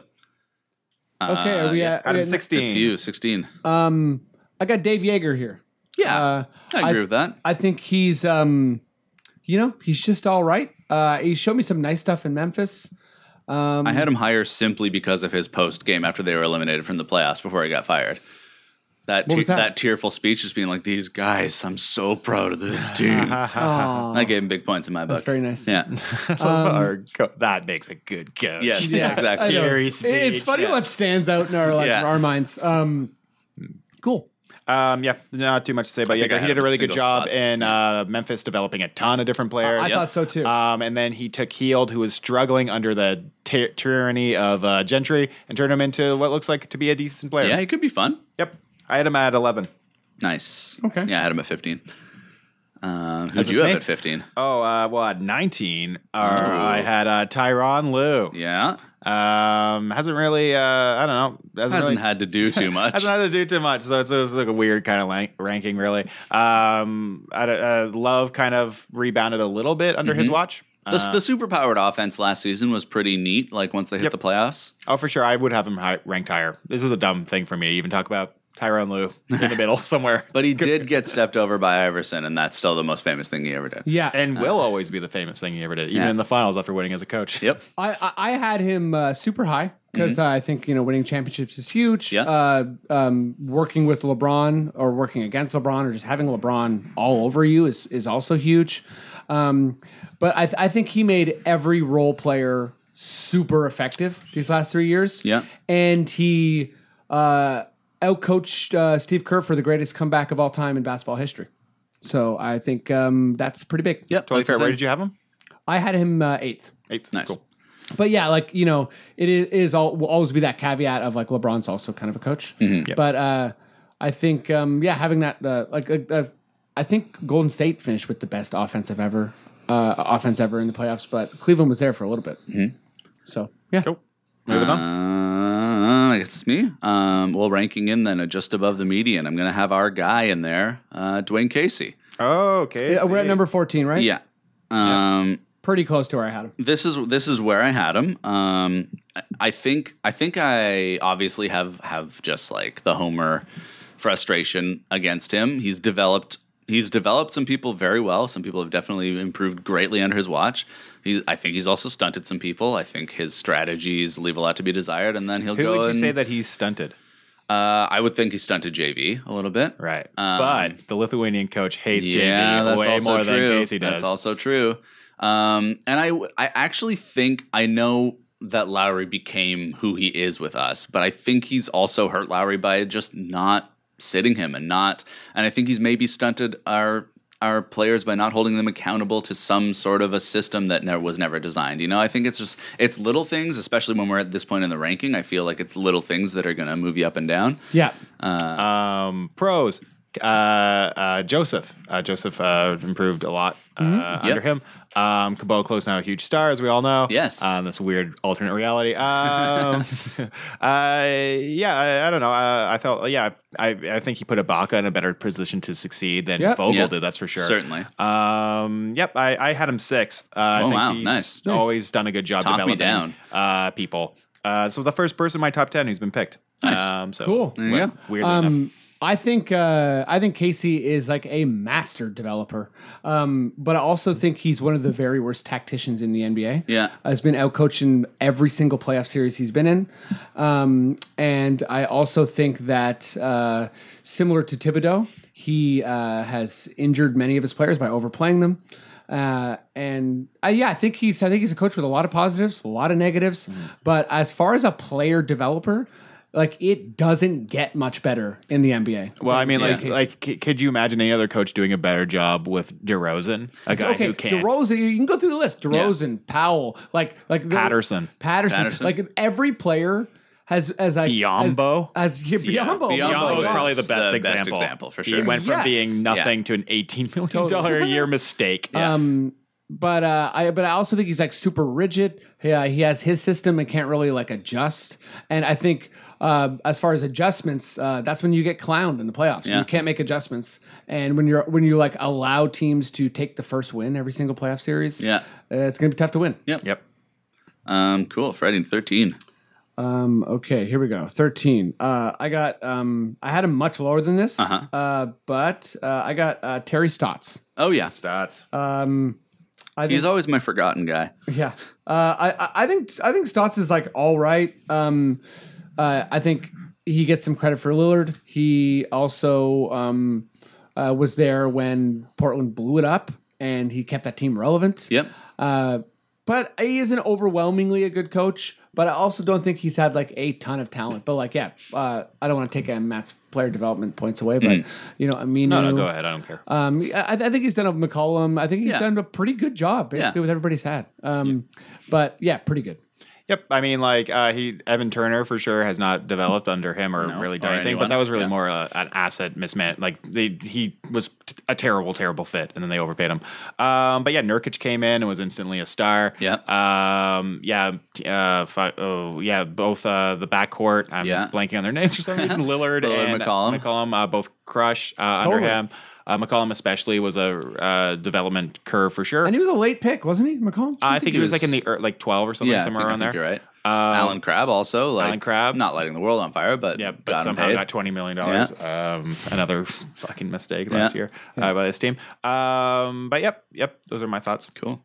Terry's thoughts. Number 12. I had him number 10. Number 10, nice. This is me. I actually forgot about him. He slipped by me. Number 26 on my list, Stan Van Gundy. I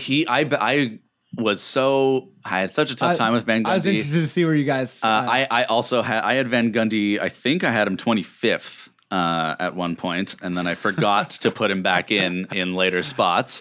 That's weird that we're forgetting one of the most memorable coaches. I think it's because really he's been so good, but my God, has his time in Detroit been bad? Yeah, it's been a real disaster.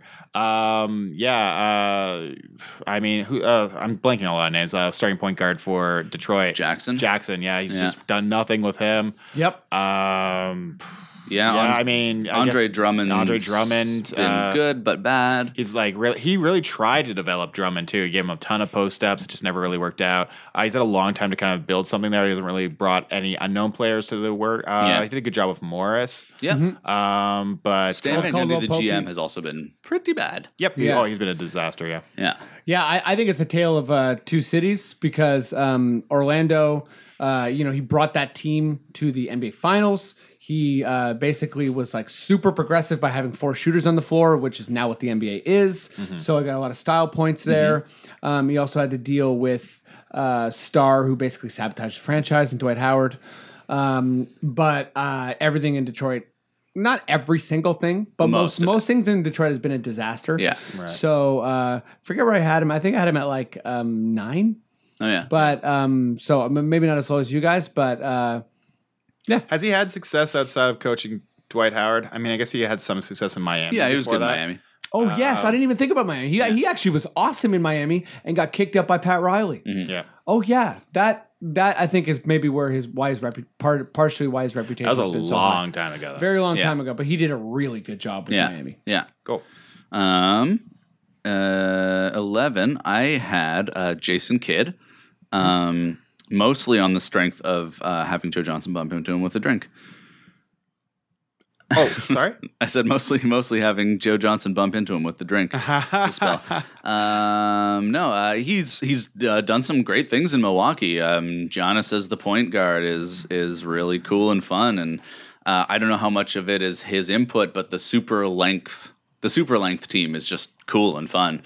I think he is a scummy guy, and I don't like to say a lot of nice things about him. No, I think that probably affected my ranking of him too, because he's beats his wife and just seems like a real piece of shit. Yeah. But you gotta give him credit where it's due. Yeah. I know, right? Yeah. Well, I mean, like in terms of player development, he's obviously fucking really good at that. Yeah. Tony Snell, Brogdon, Thon Maker, Giannis, obviously, and scheme. He's viciously outcoached Casey in both times they've met up in the series. Yeah. Yep. He's got a fun system. Like Jabari was just like good. Mm-hmm. Even though it was my team that was getting like shamed, I was like so happy that a guy like Thon Maker, who'd been made fun of so much, was like, he played the last 20 games of the season, and then kids like, you know what, go for it. Yeah. And Thon totally like messed us up big time. Yeah. And I think like that's the type of things you need to do as a coach. Yeah. Yep. Piece of shit. Number 8 on my list. Yeah. Seriously. Yeah. So I think this guy, just looking at all the coaches he's ahead of, this is a massive mistake on all of our parts. But number 10, Luke Walton. I have no idea how he made it to 10. He does not deserve to be the 10th best coach in the NBA. Next on my list. He's coached like 90 games. Well, he did coach Golden State To a last perfect- year. to an yeah. undefeated record. Perfect That record. means a lot. Which deserves something. No, it deserves something. And then in LA, it was a bit of a mess. But he also didn't do much with that mess. He hit the reset button in a He fun was enough way. also Yeah. kind of told to tank the shit out of that team. Yeah. Totally. Looks like. Yeah. They shut down guys. Like they shut down like Dang with like Yeah. 40 Yeah. games left. Yeah.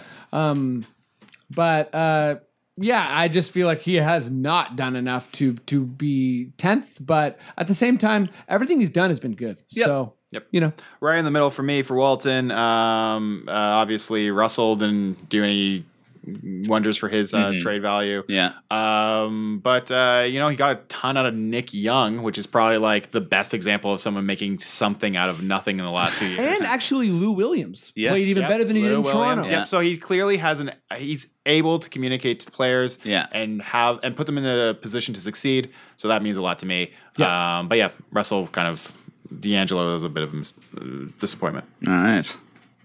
For me number 9, next, yes. Scotty Brooks somehow. Yeah. Nice. He was another guy who snuck into the top 10. There's a weird list that I am partially responsible for ruining. Scotty Brooks. I don't know. Don't really have he was right in the middle, 15 on my list. Don't really Yeah. have too much to say about Scotty Brooks.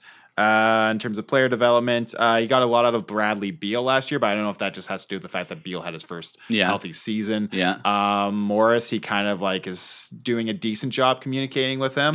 Mm-hmm. Wall's looking, I don't know, good. I don't really have too much to say. He did it the Perkins thing for some reason even impacts me when he was in charge of OKC. That time could have been used to develop players. Whatever. Scotty Brooks right in the middle. Cool.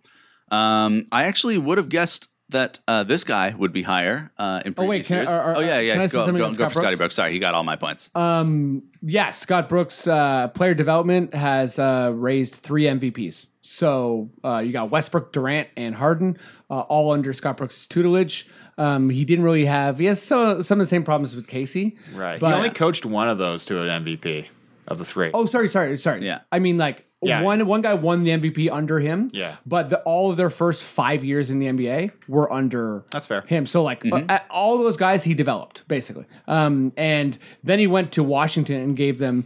He took them from not being in the playoffs to 3rd place. I know it's in the East, but I think Scott Brooks is one of the most overly criticized coaches in the NBA. He just looks like an idiot. I think that's why people don't like him. Fair enough. He's got the Del Negro thing going A on. The little Vinny bit. Del Just Negro like face. those weird glasses. Fair. Yeah, needs new glasses. All right, yeah. So moving on to number 8. I think I would have had him higher in recent years. I think he's still a good coach, but things have been getting weird for him. Mike Budenholzer. Buds. Coach Bud. I like him. I think he's got some real good strategy. Got that Atlanta team just to do wonderful things. But also, He's also got that a little bit of that GM kind of taint on him because it seems like that's a theme here. Yeah. All these guys a lot of their bad moves are as GM. yeah. But I mean, I he guess just got as a replaced coach, by you kind of have to take responsibility. You have to put that on the coach a little bit if you're the Yeah. GM, even right. You wanted this player, Exactly. So you got him. It's your Yeah. fault. Yeah. You know? Oh no! But I And mean, he was also acting as GM, I think, for a couple of years. That's what I'm saying. The guys who are coaches and act as GM. Yeah. When they act as GM, they screw themselves over as coaches. Yes. And that relationship. It's weird how It shouldn't be one seldom position. that works out. Yeah. Player it never development, works out. I had him number 5. I really probably Yeah. could have even put him up to Yeah. number 2. Yeah. Even on my list. Torian Prince now. Torian Yes. Prince, who I liked coming out of the draft. Bazemore, Carroll, Corver, Millsap. Yeah. Teague. Everybody who comes into his system ends up becoming more valuable, except for Dwight Howard. But I mean, what can you do? That's just a long list. Yeah. An aging center. Yeah. I mean, whatever. Really good. Yeah. Love him. Great. Yep. Number 7. Freddie. Number 7, I got Quinn Snyder. Yeah, me too. I thought Quinn Snyder. I think he is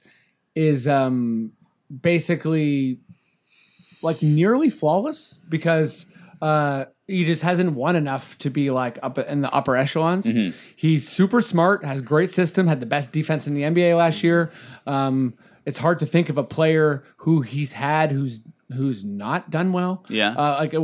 As far as Exum yet. but Exum, yeah, that's one. But like guys like George Hill and Favors, been a lot of injury stuff. And Exum too has been a lot of injury. I think stuff. getting the team And through Favors, he injuries. was like doing a good job before he just started getting injured as well. Exactly, yeah. So most guys, Gobert is like Gobert's a good example. top like 15 NBA player. Joe Ingles, Yeah. Everybody. Rodney Hood, Rodney Hood. Hayward, Haywood, obviously. Yep. I mean, for me, I had him. He's fantastic. Like I had him in my malaise of like number 4 through 9, basically. Right. Yeah. I had him at the tail end of that. But yeah, I mean, like Exum, he came out of Australian high school and then tore his ACL, I believe, Yes. was the injury. So Yeah. I mean, like, who knows what he even is? Totally. Right? Yeah. So I'm not going to knock him for that. But yep, like him a lot. Looks like a third act Wolf of Wall Street character when yes, he's freaking out. On I the was going to say sidelines. style points, best 100%. rage face in the league for Oh, sure. unbelievable! Yeah, Yeah. just like Leonardo DiCaprio, very inspired by Yeah. Quinn Snyder. Nice. Next on my list, I had him at number 14, Brad Stevens. Ooh, I love that you had him at 14. I had him lower as well. Somehow survived. Brad Stevens, he's done some good stuff. Obviously, he put Isaiah Thomas into a position to succeed. Developed I think Avery he's Bradley kind pretty of, nicely. Yep, Avery Bradley. Got a lot of good stuff out of Evan Turner. To be fair, though, he's had so many first-round picks come in, and not Yes. too many of them have turned into anything interesting. I think he's kind of the most overrated coach in the He entire is Yeah, the most I think overrated he's- coach in I don't the think NBA. that We have makes him him number bad, but I 6, think so I he's- guess we're in that we're boat overrating him. now There you go. too. Well, yeah, but success and like I think he has good system, good play calling stuff. So I think like that's like he's had success with not like amazing rosters. So I think, and I also think the fact that he's from Boston, everyone just hears about every single accomplishment he does. Yes, for sure, especially because of the Simmons influence and the Ringer podcast Yeah. crew, Yes. which is just a bunch of sycophants that will only, I'm not a fan of Boston, but I really respect what they're doing. Yeah. Yeah. Every single fucking podcast he Totally. has. But I don't know. I think he's fine, but Me too. I mean, like that team got Al Horford in the past year and got a little bit better. Yeah. Not really noticeably better. So I'm interested to see what he does with now that he actually has talent. And he had like one of the most efficient seasons in NBA history offensively from his lead point guard, who is 5'7" or 5'9" or 7 or something. Yeah, I think he's and is listed coming- 5'9". Yeah, but, and is coming off hip injury that has turned out to be a degenerative hip injury. Yeah. So we'll see how That's that gonna be turns scary. out next year. Yeah, totally. This is the year of judgment on Brad Stevens because he has a really good roster and he has like 5 small forwards. I mean, like he had a team that like is primed for making a coach look like a genius, where you just Yes. have Yeah. all these defensive, hard-working Yeah. players, like 100%. smart and and shoot threes. Yep, and shoot threes. Honestly, if we're gonna be real about this, Danny Ainge is a real MVP. He conned of the league. Yes. No, but League MVP. He conned Brooklyn, and he just is like makes fantastic trade after fantastic trade. Trading Bradley was very smart. Of course, you don't trade Crowder. Yeah. Anyways, yep. Cool. All right, we're in the top 5. This is a tough one for me because I like all these guys a bunch. These were my top 5. So my number 5 basically boils down to rings, and it's going to be Mike D'Antoni because he's got the least of them. He's a master tactician. I think he's shown that he's done some special things. He was pre-revolutionary with the 7 seconds or less Suns, which is now what the league is. And I think he's amazing. I think he just hasn't won in the playoffs yet. Yep. I had him number 4. Every player does better with him. You can go all the way back to Nash. Quentin Richardson left there and was a disaster. Yeah. I mean, Joe Johnson was developing. I'll call that a wash. Marion played his best under him. Stoudemire, this year he completely rehabilitated the worth of Eric Gordon. Yep. Ryan Anderson had one of his best years. Harden had his best year. Beverly had his best year. So I mean, like, yeah. Yep. Yeah, you gotta okay. put him up there. Yeah. I think you guys basically covered everything. I don't use this term lightly. Mike D'Antoni is a basketball genius. Yeah. He is a Yeah, legit. he certainly is. There's a reason he's with Team USA. He is like one of the smartest basketball minds that has ever been. He's fantastic. Has never won a ring. I That use sucks. this. Yeah. I use this and- term very loosely. Yogi Stewart is a basketball genius. But yeah, I also had him 4 because I think playoffs, winning championships, they do matter, especially when you get to this point. Is it me? Yeah. I would love to see this guy with not the best roster ever assembled. who you're saying I have now. Steve Kerr. Yep. He is my. Yeah. He was my number 5. I don't know what to say. He's very creative. He's awesome. He has the best roster that's ever been assembled. And I know I said I wouldn't take points away for that. Well, he clearly created a culture or has Totally. helped do it. He's so good in so many ways. But I mean, Mike Brown looked pretty good coaching this. Totally, he there's did. that. He did. But yeah, I think Steve Kerr, he's just done a really, really it's like I think he's one of those coaches where if you really have to look for faults Right. Yeah. with him. To go to the player development curve, though, he took over a team that was kind of pretty good. Yeah. Under Mark Jackson. Yeah. But then Made them the Curry best got ever. a lot better. Thompson, he Green really showed stuff due to a David Lee injury, but still was there. And really, I don't know. I think he does a good job developing players. Sean Livingston had his best time, and he just seems like one of those guys who's able to really communicate well and keep everyone on the same page. He seems to maximize people in a lot of ways. Well, I just want to say we all clearly have the same top 3. I think so, right? Yep, we do. Which is funny. Who's your number 3? My number 3 is Eric, the Red Spoelstra. Me too. Yeah. Oh wow! I bet we had the same top 3. I guess we're going chalk Probably, the rest yeah. of the way here, probably. Yep. I mean, last year was good. Was a I big wish thing they for were me. in the playoffs. That would have been so fun. Yep. Yeah, it would have been a really fun team for any of those top 2 to go against. I think they maybe could have taken Boston. Yeah. Whiteside is not a good matchup for Al Horford. Yep. I don't know. So Really, they didn't get anyone new coming in, right? They just basically brought the team back. I think so. Oh, Are you Olynyk. talking about Miami? Olynyk, yeah, Miami right. had the weirdest offseason Yeah. of all time. They gave Olynyk a ton of money. They gave James Johnson a ton of money. they gave James Johnson way too much money. But yeah, they got, I don't know. They have an interesting team, and it seems like Waiters might be for real. So that's cool. Yep. Waiters. Yep. Yep. I think we all agree that Spoelstra is good. Yeah, Spoelstra's like he's one of those guys like similar to Quinn Snyder, like good at everything. Certainly. So he's the only person who's ever made LeBron sacrifice in any way. Won championships, was amazing. Went to 4 straight finals. Also with Wade prior to LeBron, really outcoached those teams. Took some tough Miami teams into the playoffs. Yeah, into like 4 seeds. Yeah, he's one of those guys who's just like he does everything good. Yeah. So. Yep. Cool. Am I number 2? Yep. Um, Rick Carlisle. Yep. Go It's ahead. Rick Carlisle. Yeah, exactly. I know. Of course Imagine he Rick said Carlisle. pop and we'd be like, pardon me. Well, I was originally going to go with like style, like personal style as my criteria, which would have really hurt Pop. Would have hurt Pop. Oh yeah. Ruined the list completely. Unless you're like CIA undercover, like you like that style. That's true. I'm very excited for the Mavs this year. I think they got a super fun team with a lot of people who could play really well against each other. And if Dirk has anything left in the tank, I'm going to be so happy to see him use it. And the championship run was magnificent. He's certainly maximized his rosters over and over and over again. Oh yeah, I'm just putting him number 2 just because it seems like JJ Barea is garbage unless Carlisle's coaching him, and then he's somehow again a good player. So Remember it's like, how Jose was part of one of the best offenses and, and defenses? I forgot about Calderon. Yep. Yeah. I mean, he's fantastic. Like, we'll obviously get to Popovich, but like if Popovich wasn't so much better than everyone else in the NBA, Carlisle would be the best coach. Like he's fantastic. Like he does every single thing. Brandon Wright looked like an NBA player when he played with him. and that's exactly. it. Tyson Chandler had his best ball in. Yeah. Totally. Nerlens Noel career got saved, basically. Yeah, we'll see with him. Yeah. Has he been re-signed yet? Yeah. Oh, okay. Yeah, I What was think his he is. contract? Do you know? I can't remember. I don't think it was insane. Go. Anyway, number 1, we all know who he is. Number 1, Greg Popovich. Hi-yo. His theme song. Yeah, his theme song. Every shows press conference.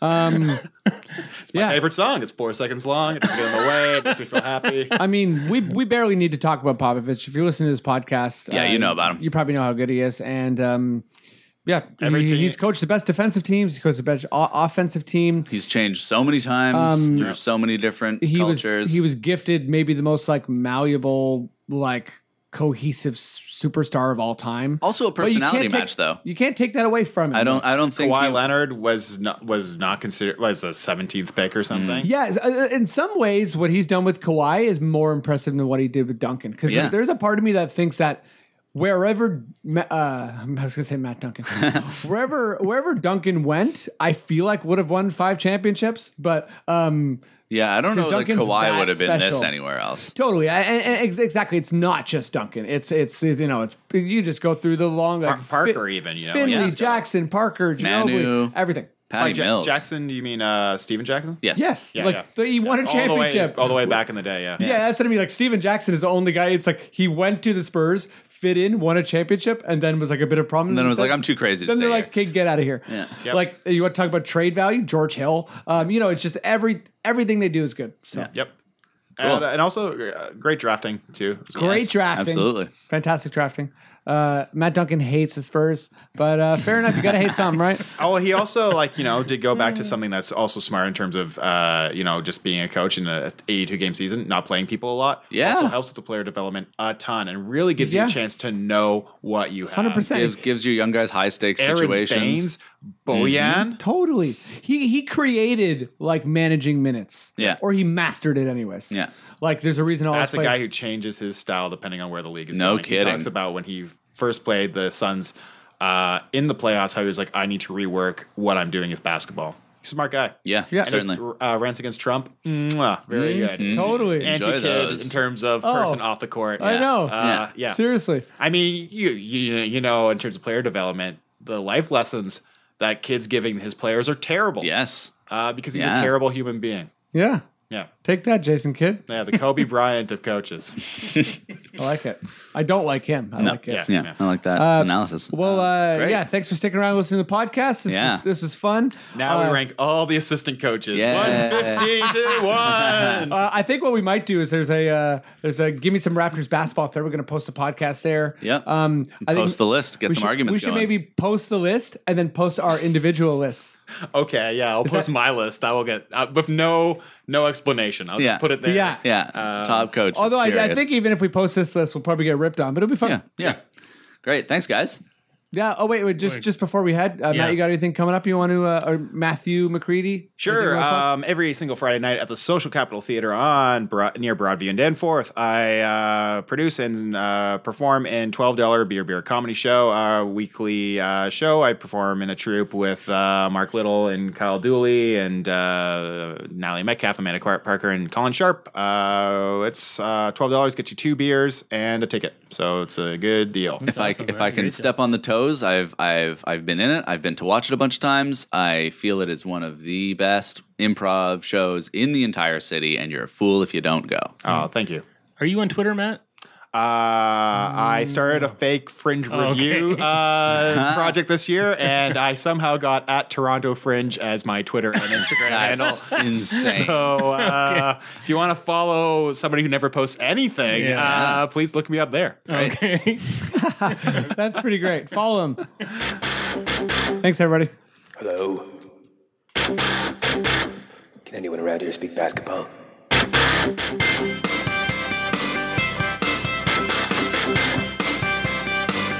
There it is. This has been the Confederacy of Dunks. We're in the Funhouse all summer long. Thanks for listening. Subscribe on iTunes and Stitcher, and go to dunkspodcast.com for everything else. You can listen there too. And we'll see you in August. So enjoy the rest of July.